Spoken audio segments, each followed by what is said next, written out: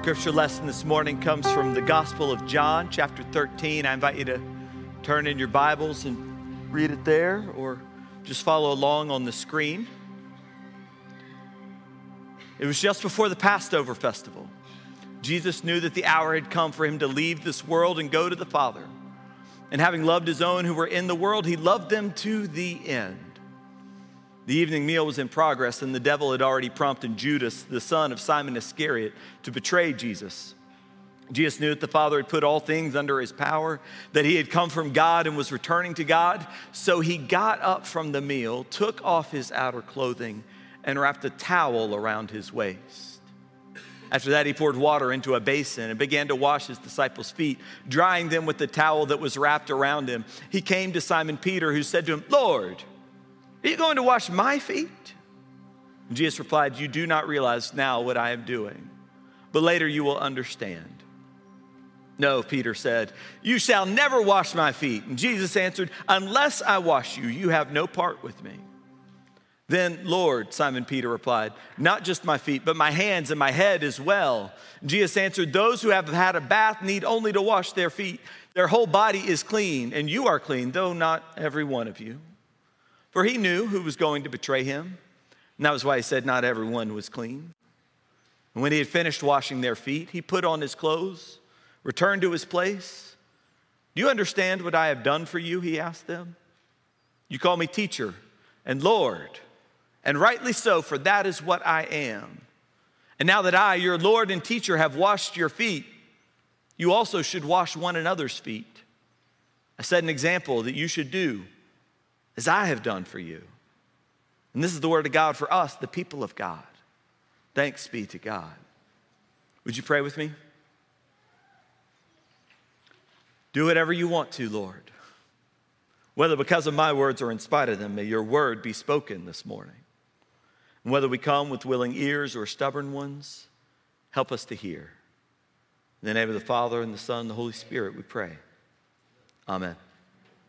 You've heard that scripture before, I bet. It's pretty famous. We don't usually read it this time of year, usually a little bit closer to Easter. For whatever reason, I can't help comparing it with another passage that's not in the Bible that I also want to share with you this morning. Maybe you've heard of this one too. "We hold these truths to be self-evident, that all men are created equal, that they are endowed by their Creator with certain unalienable rights, and among these are life, liberty, and the pursuit of happiness." As Christians, we have our own creeds that we appeal to. You often hear the Apostles' Creed is kind of the statement of what we believe, and this is who we are. But those first few lines from the Declaration of Independence, those are kind of like our national creed. That's what we kind of believe everything is founded on in our civic life around us. It's kind of our mission statement as a national people. And it's summed up in that exquisite phrase that's right there, our unalienable rights. Every political fight we have is pretty much about what is a right. Once it's established as a right, it's kind of off the table, right? We don't believe we can take away rights. So every political we fight is over whether or not something deserves the status of a right. And we like our rights because they make us feel safe. To say that something is a right is to say that no matter how much power someone has,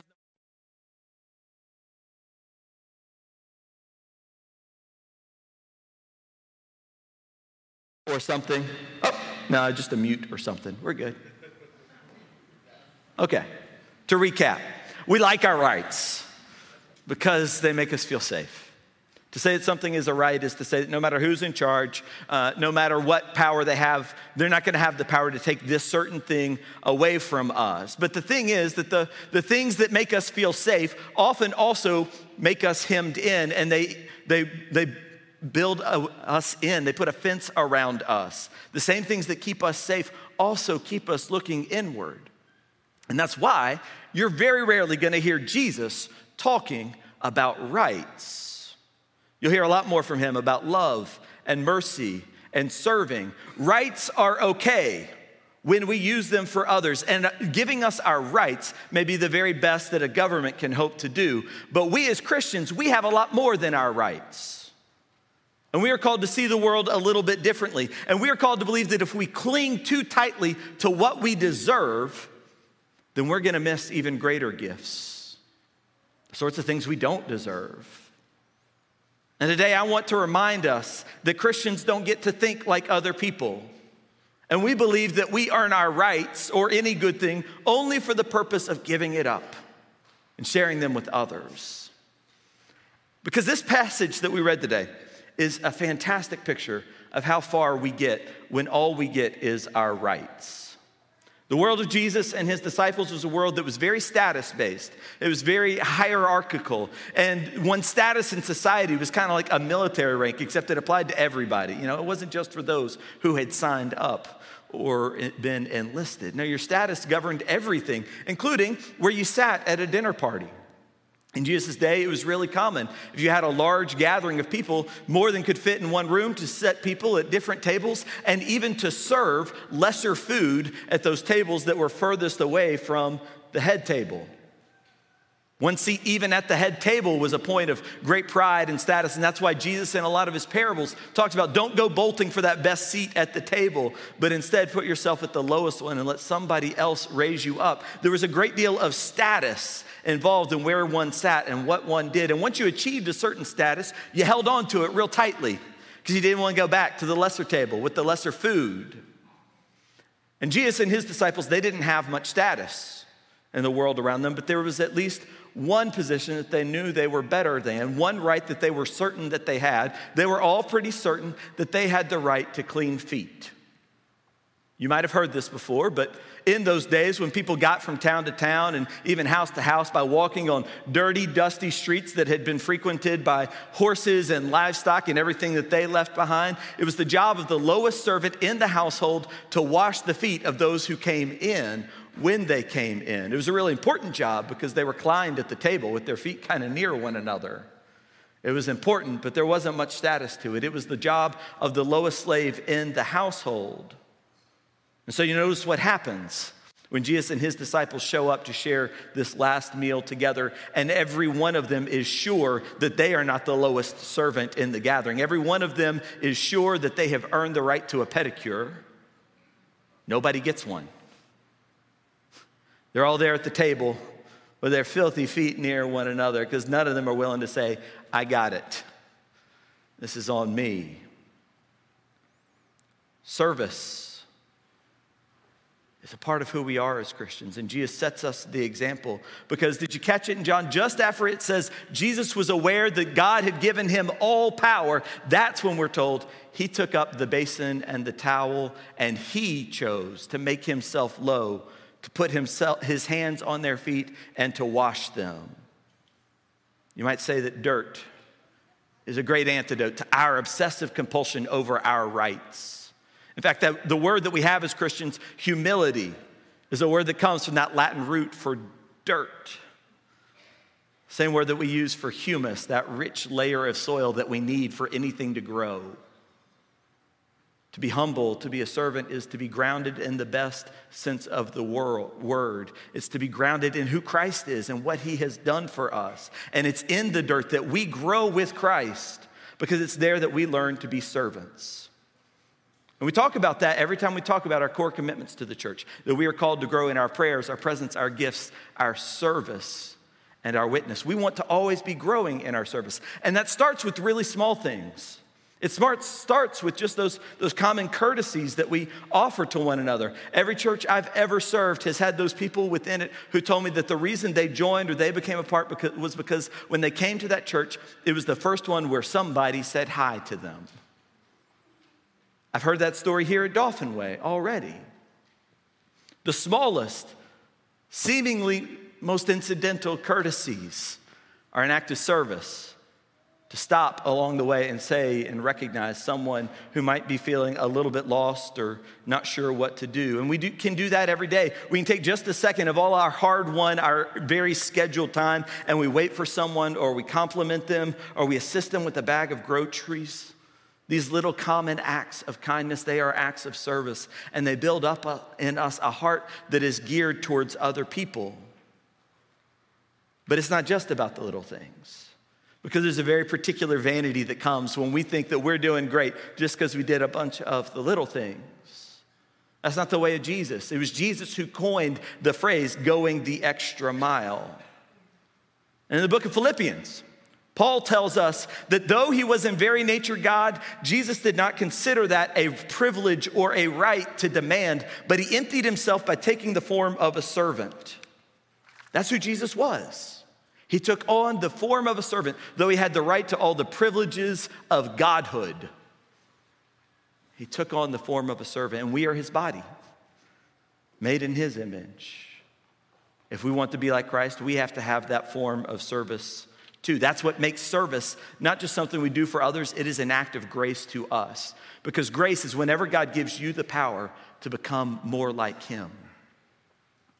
So when we serve, God's grace is at work in us, transforming us and changing our heart. And it can work on anybody. It's freely given. God's grace belongs to every one of us because every one of us serves. Martin Luther King Jr. put it this way once. He said, everybody can be great because anybody can serve.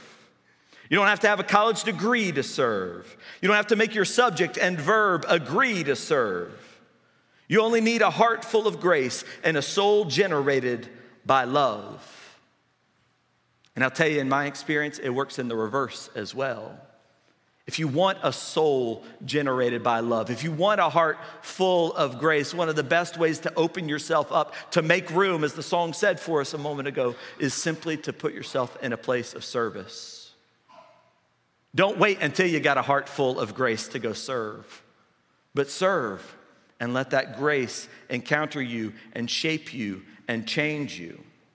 It's because we believe in the transforming power of grace that I am never going to apologize for saying that out of all the places you can serve, I think you should be serving in your church first. That's not vanity. It's not because I'm doing such a great job. It's not because Dauphin Way is the only good church in the world, but it's because I truly believe that the most transformational thing that can happen in someone's life is for them to encounter a church that is full of the Holy Spirit, a church that is being faithful. I believe there's nothing that can change someone's life more than being involved with God's people in God's own embassy, the church of Jesus Christ. So when we serve within the church to make the church, we are putting ourselves here so that people from all over our community can find themselves transformed when they find out that they belong here too.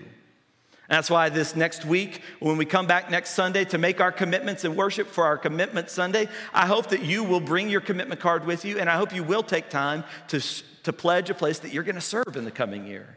And I don't mind telling you, the program staff here, we spent a long time trying to figure out what sort of service opportunities we ought to put on this commitment card. We thought that maybe we should just put all the places you can serve at Dauphin Way. You heard from Martha Cook. That's a really long list that would have killed a lot of trees. We thought about just asking you for your spiritual gifts. If you've been doing the Disciples Path study, you've had the chance to learn those. And we thought, well, we'll just ask you to turn those in, and then we'll try and match people with the places that work best for them. But instead, we said, we want to keep this really simple. And you're just going to see 5 service opportunities on your service card. But here's the thing. We believe that everybody in this church can serve in one of these 5 core places at least once a month.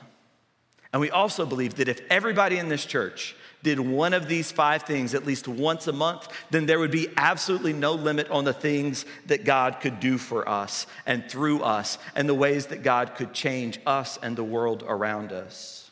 I hope that you will look at that commitment card. I hope that you will search your own self and that you will pray and that you will pledge to serve in one of these areas just once a month in the coming year. I hope you'll do it because I believe it is crucial to the future of our church.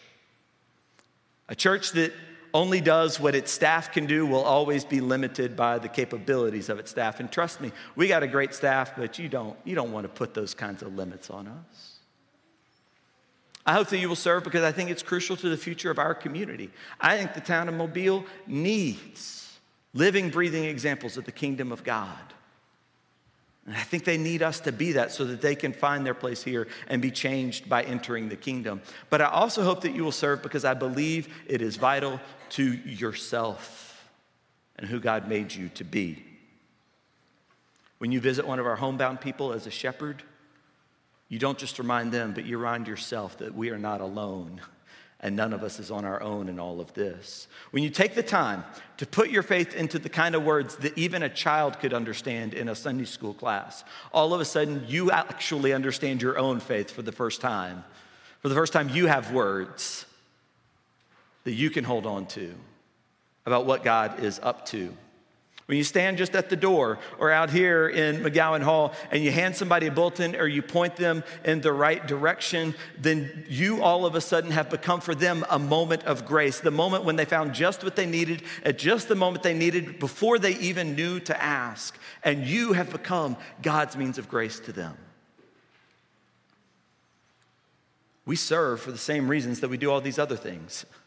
Same reasons that we pray, that we show up to one another in worship, that we witness, that we give.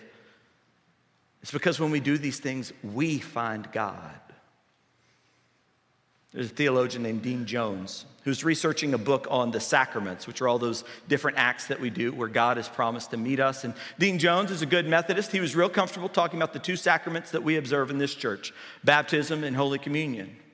And he was a well-read guy and had some experience in other churches, so he was comfortable talking about the sacraments that are observed in other traditions, the Orthodox, the Catholic, the Anglican traditions, things like last rites or confession, those sorts of things as well. But Dean Jones got stumped one day when he went to a group of people in the backwoods of North Carolina that are what we call foot-washing Baptists. Baptists don't use the phrase sacrament, so he was explaining to them what a sacrament is, and he was explaining to them about Holy Communion and about baptism and how God asked us to do these things and then set the example for us by doing them himself. And so they said, well, what about foot washing? He said, well, no, that's not a sacrament. And I said, well, why not?